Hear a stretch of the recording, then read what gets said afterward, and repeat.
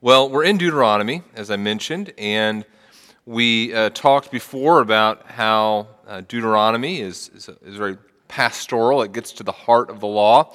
The year is 1400, around 1400 BC, and Moses and the Israelites are encamped on the plains of Moab. They're getting ready to go into the land that God has promised them, but before they do, in Deuteronomy, Moses gives a series of three sermons, three messages to help prepare the people for what lies ahead. And the main purpose of these sermons is to help them understand God's law. It says that in Deuteronomy 1:5, it says that Moses expounded the law. He explains what the law is all about. Deuteronomy is really at the heart of the Pentateuch. To understand all the laws and the stories that have taken place so far, you really have to understand what Moses is teaching us in Deuteronomy. And the heart of Deuteronomy is in Deuteronomy 6. We're going to look at that, Lord willing, next week, where Moses tells the people that the Lord our God, the Lord is one, and you shall love the Lord your God with all your heart, with all your soul, with all your might. That's the center of Deuteronomy, the center of the law. It remains the center of the faith. Love God. Be devoted wholly to the one true God. And we come to Deuteronomy 4 after Moses has spent the first few chapters kind of saying, here's what happened.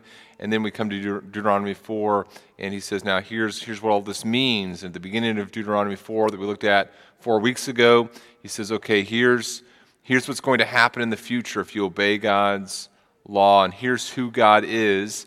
And then we come to Deuteronomy 4, verse 15, and Moses gives them some warnings. He says, watch out for something. And if you are able to, if you'd stand with me in honor of God, as we read his word together this morning, Deuteronomy 4, beginning in verse 15. He says, Therefore, he's just said because God isn't a material thing, he's a spirit. He says, therefore, watch yourselves very carefully, since you saw no form on the day that the Lord spoke to you at Horeb out of the midst of the fire. Beware, lest you act corruptly by making a carved image for yourselves in the form of any figure, the likeness of male or female, the likeness of any animal that is on the earth, the likeness of any winged bird that flies in the air, the likeness of anything that creeps on the ground, the likeness of any fish that is in the water under the earth. And beware lest you raise your eyes to heaven, and when you see the sun and the moon and the stars, all the host of heaven, you be drawn away and bow down to them and serve them, things that the Lord your God has allotted to all the peoples under the whole heaven. But the Lord has taken you and brought you out of the iron furnace, out of Egypt, to be a people of his own inheritance, as you are this day. Furthermore, the Lord was angry with me because of you, and he swore that I should not cross the Jordan, and that I should not enter the good land that the Lord your God has given you for an inheritance, for I must die in this land. I must not go over the Jordan, but you shall go over and take possession of that good land. Take care, lest you forget the covenant of the Lord your God with which he made with you, and make a carved image, the form of anything that the Lord your God has forbidden you. For the Lord your God is a consuming fire, a jealous God. When you father children and children's children and have grown old in the land, if you act corruptly by making a carved image in the form of anything, and by doing what is evil in the sight of the Lord your God, so as to provoke him to anger, I call heaven and earth to witness against you today, that you will soon utterly perish from the land that you are going over the Jordan to possess. You will not live long in the land, but will be utterly destroyed. And the Lord will scatter you among the peoples, and you will be left few in number among the nations where the Lord will drive you. And there you will serve gods of wood and stone, the work of human hands that neither see, nor hear, nor eat, nor smell. But from there you will seek the Lord your God, and you will find him if you search after him with all your heart, with all your soul. And when you're in tribulation and all these things come upon you in the latter days, you will return to the Lord your God and obey his voice, for the Lord, for Yahweh your God, is a merciful God. He will not leave you or destroy you or forget the covenant with your fathers that he swore to them. You may be seated. May God encourage us through his word. Father, please, we ask your grace upon our time together as we look at this text. Help us to be changed. Help us to love you more. Help us to be more obedient and experience your blessing. In Jesus' name we pray. Amen. A few weeks ago at the men's breakfast, Brock Gerber was teaching, and he was talking about grieving over sin, and just did a great job talking about grief. I didn't say that first service because he was here, and I didn't want to encourage him too much, but he really did do it. I don't think he's in here, but he did a great job teaching about grieving over sin. And my son and I were there, and we kind of left the men's breakfast, and we were kind of talking about grieving over sin. And I think that what's true for me may be true for you as well. There's a danger that I face in my spiritual life. And that danger is to kind of reach some sort of level of sin that I'm comfortable with. And maybe you do this as well. There's some sort of, like, if you sin a whole bunch, maybe you're convicted by that. But if you sin this amount, you kind of, well, I'm kind of used to that. I've grown accustomed to that level of greed, or that level of materialism, or that level of irritability, or that level of selfishness. There's some level of, and we just kind of get accustomed to that. And God in his grace provides messages like Brock's a few weeks ago to remind us, hey, we need to grieve over sin. This needs to bother me. It needs to trouble me that I don't live in holiness as I ought to live. And the presence of sin in my life is not something to be ignored or just kind of get used to. But when I see that I'm doing things that don't please God, that bothers me. Now, what do I do? What do I realize when I see sin in my life? What does sin in my life mean? It means that I don't love God as I ought to love him. The more sin that I have, the less that I love God. The more that I love God, the less sin that I'm going to see in my life. And so the presence of sin in my life reveals to me I don't love God the way that I should love him. And then the obvious question, when I see sin in my life, so I'm convicted by this sin, I see this sin that I don't want to be in my life, I see that it's there, and I say, okay, well, I must not love God as I should love him. What do I do then? How do I love God more? And the answer that we see in Scripture is to know him better. The more that I know God, the more that I love him. In fact, let me show you a little bit of a chart here, a little graphic that I think represents what this text is telling us and kind of the main idea that I want us to think about this morning. The first thing that we see in this text that we're going to be looking at in Deuteronomy 4, and we see this elsewhere in Scripture as well, it's crucial a truth that we encounter in Deuteronomy. I must know God to love him. I must know God to love him. In other words, I can't love God if I don't know who he is. I must know God to love him. And then the next thing that we see in this passage and elsewhere is I must love God to obey him. If I want to walk in obedience to God, foundational to that is loving him. I can't obey God if I don't love him. Whatever I do that's not born out of love and a relationship with God, it's not true, heartfelt obedience. And then the last thing that we see is that I must obey God to experience his blessing. If I want to experience the blessing both now and in eternity that God promises to his people, I can't do that apart from obedience. I can't walk in disobedience to God and say, I'm expecting God's blessing. That's foolishness. We could also reverse this, right? I can't experience God's blessing apart from obedience. I can't obey God apart from love. I can't love God apart from what? From knowledge. So really, what's foundational to this whole process? How does this whole thing, by God's grace, begin? It begins with knowledge of who God is. If I want to be a person who experiences God's blessing both now and in eternity, in my life now, in the midst of hard times, if I want to experience God's blessing, what does it begin with? It begins with knowledge. with an understanding of who God is.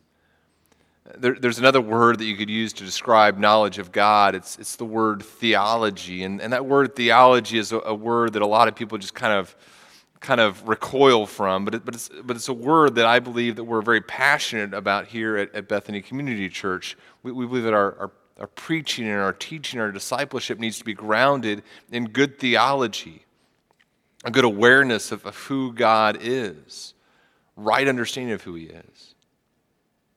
In fact, sometimes people are very gracious. This is a very gracious church, and so very often people will tell me, Daniel, thank you for preparing the sermon, or thank you for working on that, and you're welcome, of course. I appreciate the thanks, but really, and I don't want to say this in a way that makes you arrogant, but really, I hope you realize what an unusual church you are, because I could not be employed many places. I don't just mean because I'm not a very good worker, but I mean, not a lot of churches would say, yeah, we want a guy to talk to us for 45 minutes about the Pentateuch. I mean, that's not something that a lot of churches are just begging for. And so the fact that you're here and that you have a desire to know who God is, that is, that's an encouraging thing, I hope, for you as it is for me.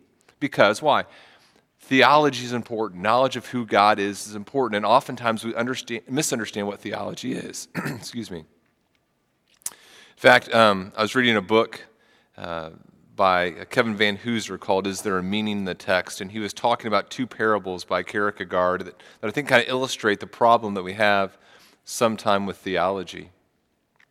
One parable is called the parable of the love letter. And in this parable, there's a man, and he has a letter from his beloved. But it's written in a foreign language, and so he has the letter in one hand and a dictionary in the other hand, and he's translating word by word, trying to figure out what his beloved has written to him. And his friend walks by and he sees what he's doing. He says, "Oh, I see you're reading a letter from your beloved." And the person responds, he says, "Reading? I'm toiling over this thing. And if you call this reading, you mock me." And sometimes when we come to theology, we think of it as this dry business of translation and getting into the minutia, as opposed to just looking at a love letter and reading it. The other parable that I think is helpful for us, there's a parable called the King's Decree. And the King's Decree, there's the king, and this king writes a royal decree, and he gives it to all the people in his country, and every person in the country hears of the royal decree, they read it, and they all interpret it differently as they desire to interpret it. And in fact, not only do they all interpret it differently after they read it, they all interpret it differently each day. So each day there's new interpretations of what the king wants them to do. And so the result is this: everybody's reading the decree, but nobody is obeying what the king has told them to do. And that also represents how we approach theology sometimes. We've got this book, and we believe that it's from a king, and yet we kind of read it, and every person just kind of does what they want to do and how they want to interpret it. But brothers and sisters, God's word to us is both a love letter and a decree.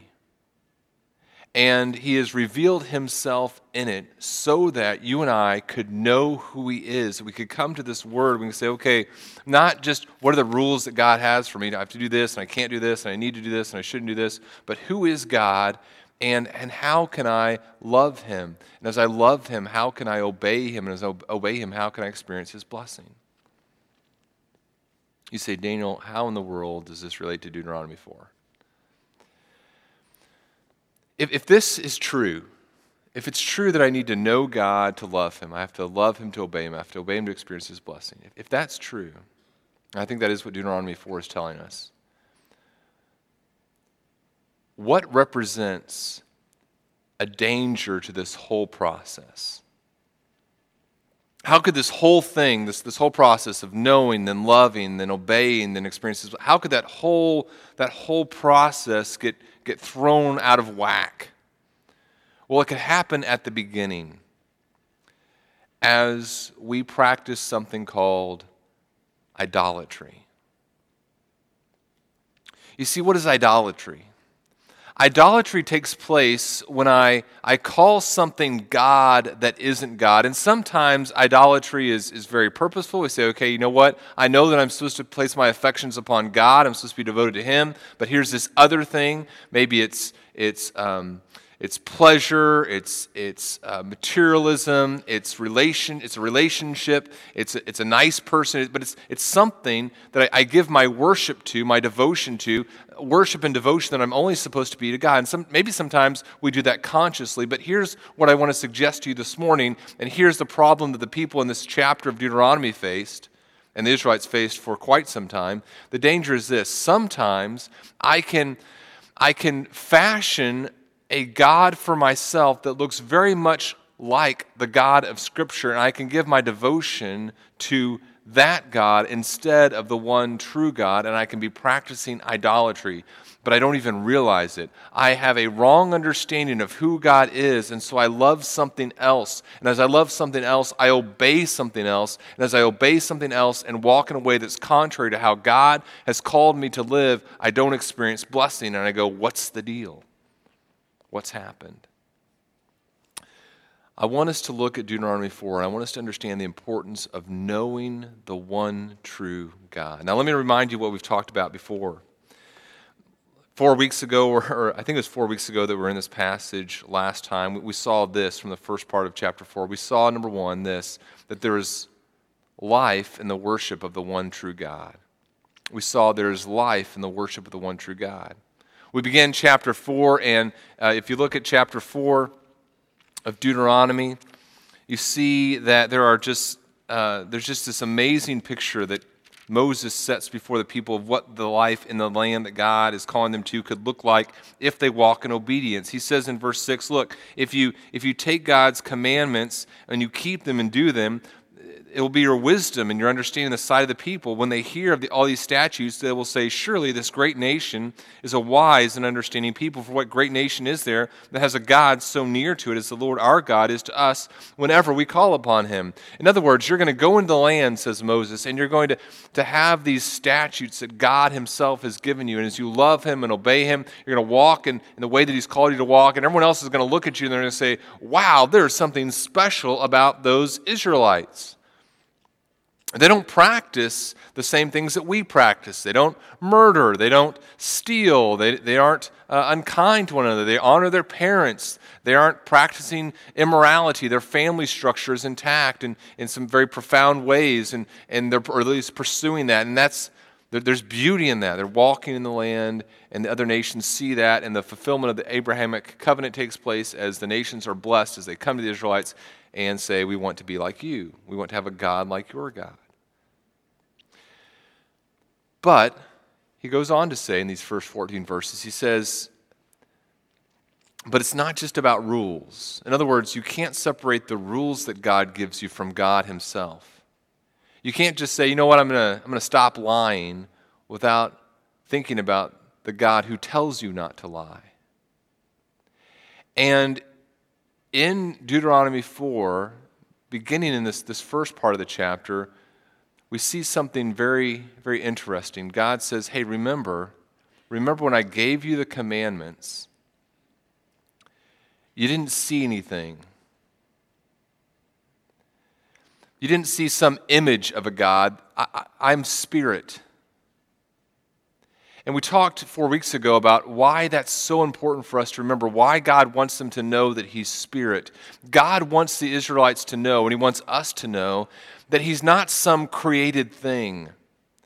God is not part of His creation. It's not like God is, sometimes we have this image of God that He's like a super force that's kind of contained throughout the universe, or He's kind of like, He's not tiny like us. We give Him at least credit for being big, but he's like super big. He's as big as the universe. And it's true that there's no place that He is not in the entire universe or in the entire created realm, but we must not deceive ourselves into believing that we are worshiping a God who is somehow contained within the confines of even the expanse of the universe that is far bigger than even our brains can begin to wrap themselves around. God is completely separated from space and time. He is not he's not bound by his creation in any way whatsoever. And so whenever you look at the created realm, you're not looking at God. God is beyond the created realm. And what does that mean? It means that he has absolute and total authority over that which is created. There's life in the worship of the one true God, but it's important that the Israelites not deceive themselves and worship something as God that isn't God. There's life in the worship of the one true God. Well, then we come to this second truth that helps us understand all that we've been talking about. Number two is the reverse. If there's life in the worship of the one true God, there is death in the worship of idols. There's death in the worship of idols. He begins by saying, okay, here's what life can look like. Here's who I am. Then he's going to say, now here's what idolatry is, and this is what death looks like. Look at verse 15. Remember, I must know God to love him. I must love him to obey him. I must obey him to experience his blessing. And worshiping idols stops this process. Look what he says in verse 15. He says, therefore, watch yourselves very carefully. Next verse he's going to say, beware. He's going to say that several times. He's saying there's a danger to you. You need to watch yourselves very carefully, and you need to be careful not to look at the created realm around you and start creating idols. Don't look at stones and say, okay, I'm going to fashion those into the likeness of a god. Don't look at the creation and say, okay, I'm going to start worshiping these birds or these animals that creep on the ground. In fact, he says, don't even be tempted. Don't even be tempted to look up in the sky and say, wow, how majestic is the sun and the moon and the stars and the expanse of the created world. This is so amazing. And he says, don't let those things be that which fuels your worship. Even things that are as majestic as that. There's a danger, he says. There's a danger that your heart can be drawn to idolatry. In fact, what we see as we look at Deuteronomy 4 is that the road to idolatry is a very easy road to find. The path from worshiping Yahweh God to practicing idolatry is a very short path. It's very easy to turn our hearts. You say, well, Daniel, what's the essence of idolatry? What exactly is idolatry? Well, idolatry is placing our affections on something that isn't God and giving it the devotion that only God deserves. It's calling something God that isn't God. It's falsely describing who God is. As we talked about whenever we talked about the Ten Commandments some time ago, we talked about why idolatry was so attractive. Why did people want to practice idolatry? Well, it was selfish. You can control a God that you create. It was logical. You could say, okay, here are the rules for this God. But also, and here's where it starts to talk about North American Christians. Idolatry was also attractive because it was so commonplace. You come into a community and you ask them, okay, how do you go about engaging in farming? They say, okay, well, we do this, and we worship this God, and we do this, and we do this. I mean, idolatry was woven into the existence of a culture, into the fabric of a culture. And the danger the Israelites faced as they went into a new culture, and it's a danger they succumbed to, the danger that they faced is they would come to this culture, and not that they would totally abandon Yahweh God, but they would take some of the attributes of God and some of the attributes of the gods in the land that they were going into, and they would kind of mesh them together. And at the end of the day, they would have this new God that they were worshiping, but calling Yahweh God. It's called syncretism. You're putting together worship of the true God and these false gods. They're all kind of coming together. You said, well, Daniel, okay, how does this how does this affect us here in 2018 Central Illinois? I've never walked outside and said, "Oh, a stick. Let's worship that." It's never been something I've been tempted to do, you say. So how does this commandment here, this instruction here about being careful about worshiping images or about being affected by images, how does that apply to me? You and I, as sophisticated, intelligent, post-stone worshiping people, culture, we're affected by images far more than we realize, and it affects our worship of God. Shane Hipp wrote a book, about technology and how technology shapes faith, and he used to work in advertising. Let's listen to what he writes. He says, "My role as an advertising account planner was to serve as a kind of consumer anthropologist." That's, he says, the sanitized description. "More accurately, my task was to hijack your imagination, brand your brain with our logo, and then feed you opinions you thought were your own. You're welcome," he writes. "Much of what I did involved unearthing private, exploitable data from consumers' lives. An effective ad tries to tap viewers' most intense and emotional experiences, the trigger for all consumer impulses. My job was to save people from feeling impotent, unattractive, or powerless by offering them a car which promised to fix those problems."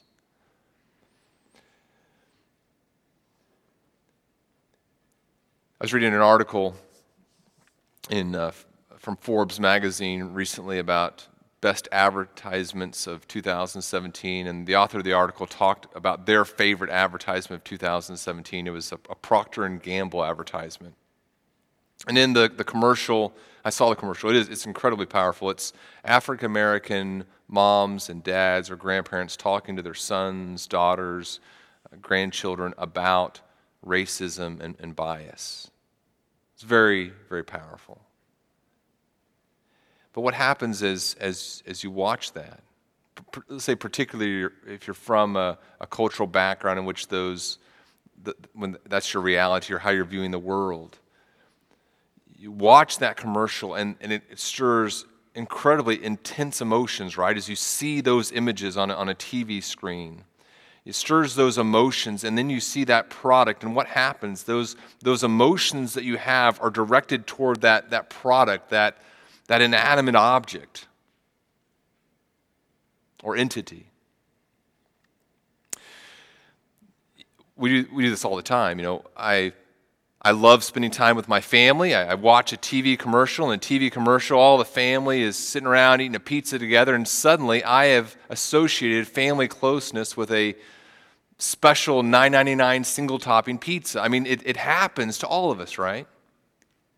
You and I are far more susceptible to images than we realize, and we have to, God tells us, watch ourselves closely so that the images that we expose ourselves to do not affect our worship of Yahweh God. You say, "Daniel, I still don't get it. How in the world can a pizza image or some sort of other image affect my worship of God?" Well, maybe not necessarily pizza, but let me give you just a couple of examples of how you and I have to watch ourselves closely because it can affect our knowledge of God, it can affect who we believe God is, and then it can affect who we love, what we obey, and what kind of blessing we receive or don't receive.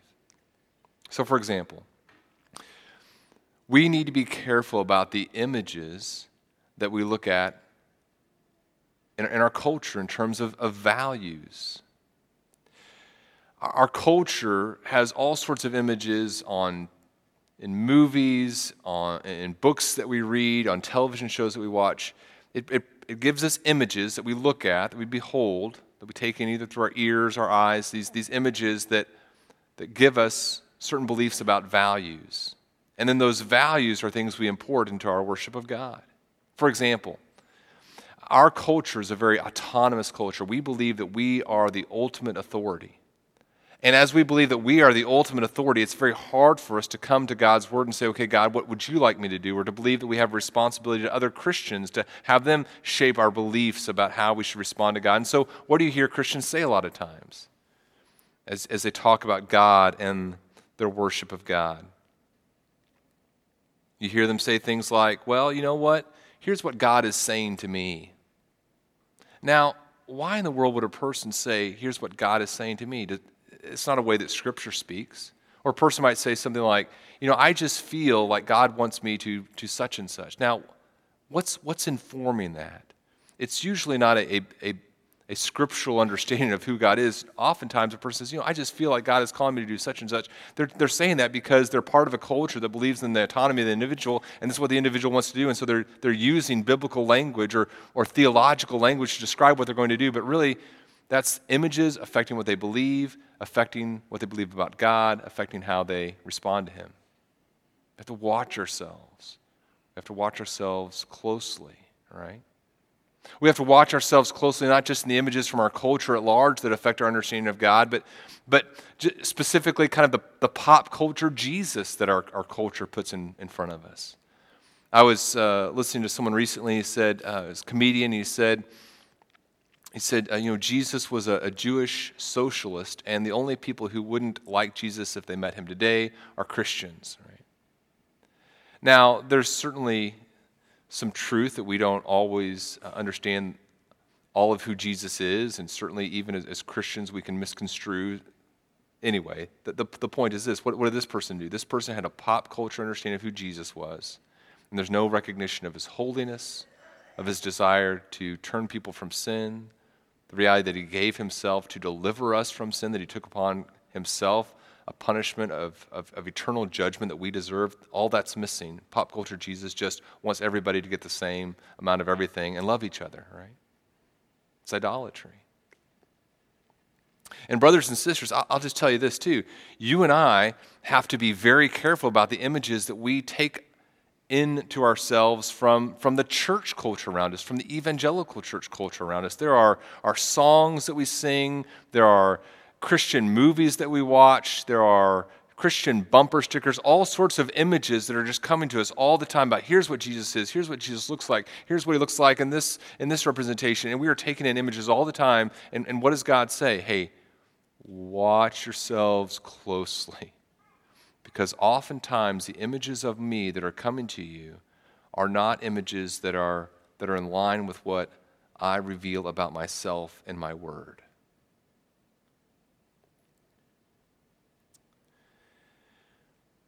Suddenly, based upon the images of Jesus we see in the church, we see a Jesus who isn't all that concerned about me keeping my covenant faithfulness, my covenant of faithfulness with my spouse. Or I see a Jesus who isn't all that concerned that I be a generous person with the resources that I have. I've fashioned some Jesus that's okay with me pursuing him and materialism. What is it? It's idolatry. And what happens? There's death in the worship of idols.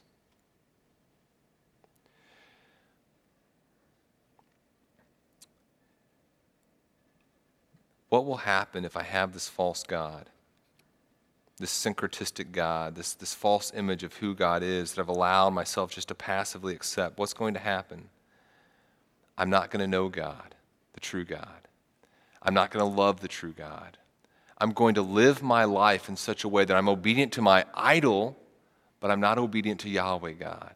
And then what's going to happen? I'm not going to experience blessing.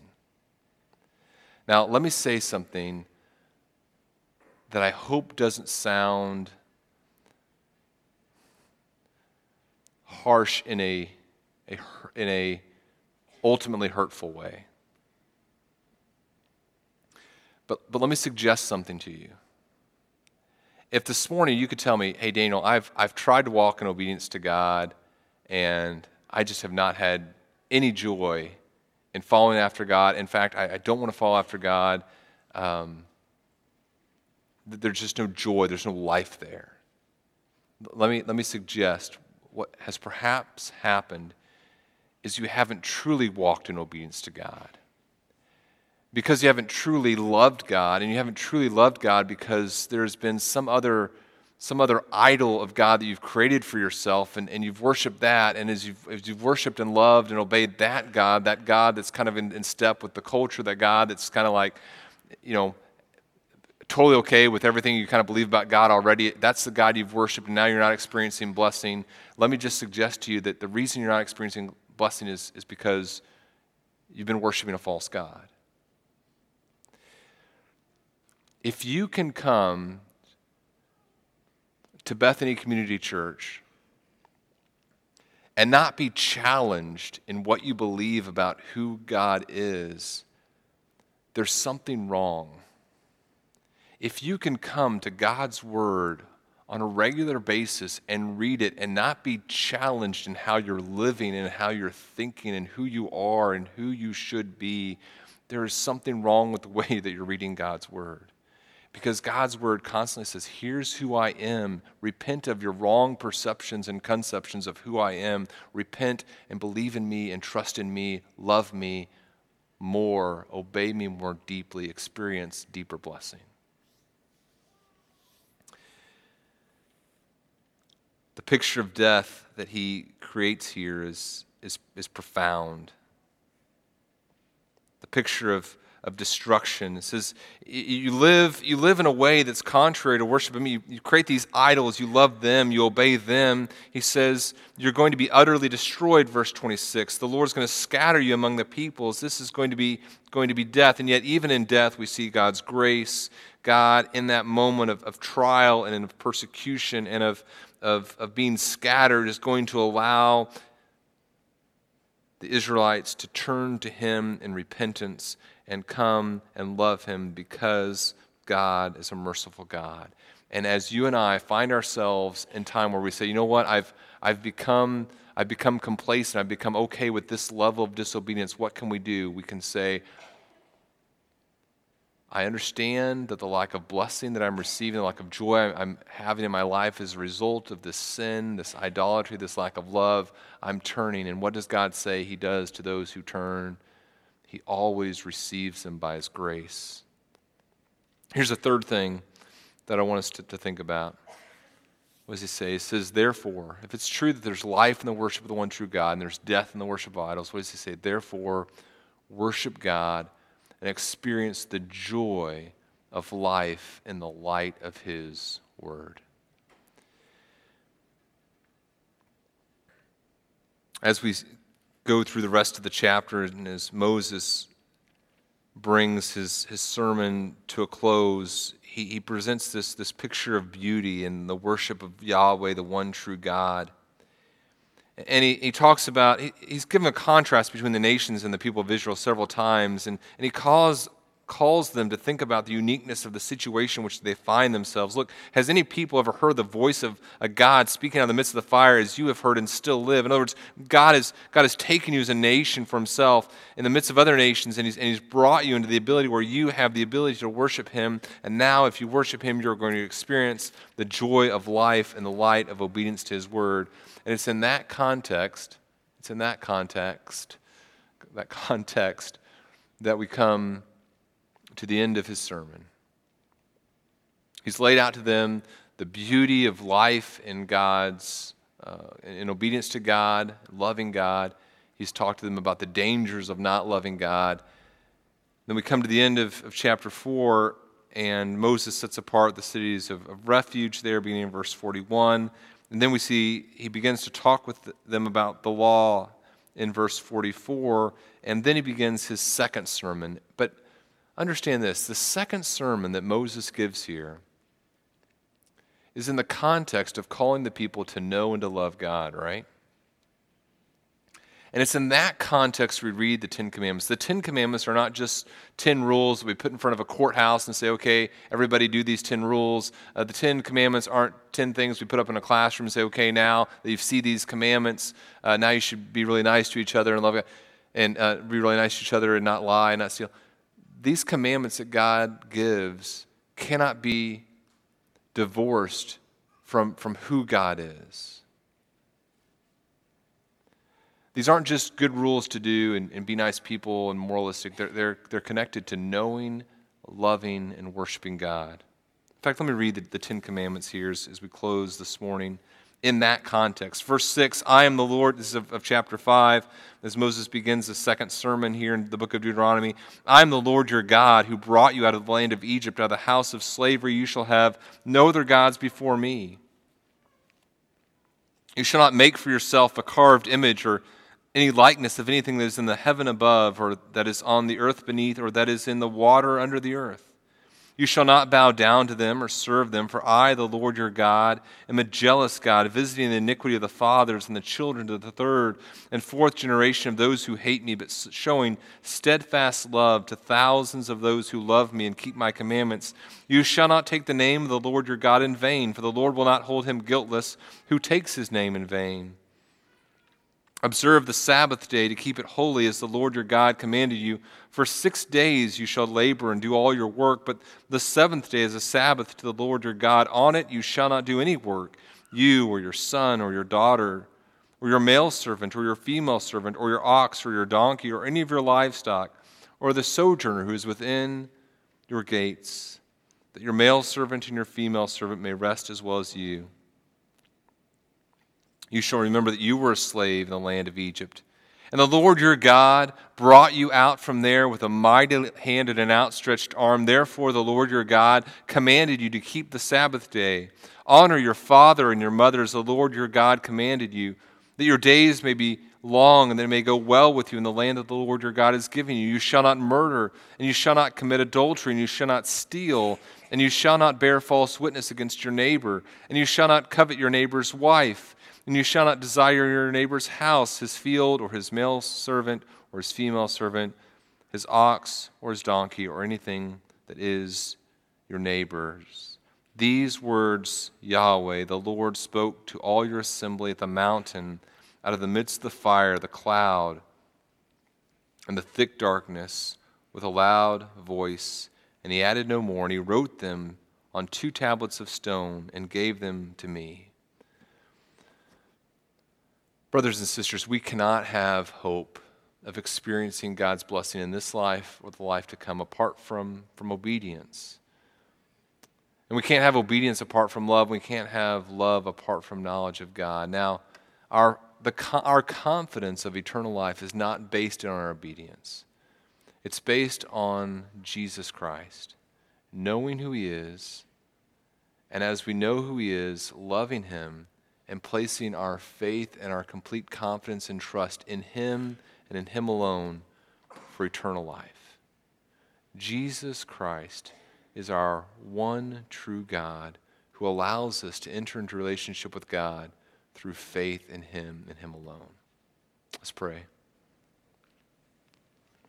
Father, we thank you that you have revealed yourself to us. We pray that by your grace, we would know you, we would love you through faith, we would obey you, and in our obedience, we would experience your blessing. Father, we pray that as we place our faith in your Son Jesus, you would just be faithful to cause us to live in light of that faith, that we would be able to instruct ourselves in that faith and then to encourage those around us with that faith as well. Give us grace in the name of your Son, Jesus. We pray this in his name. Amen.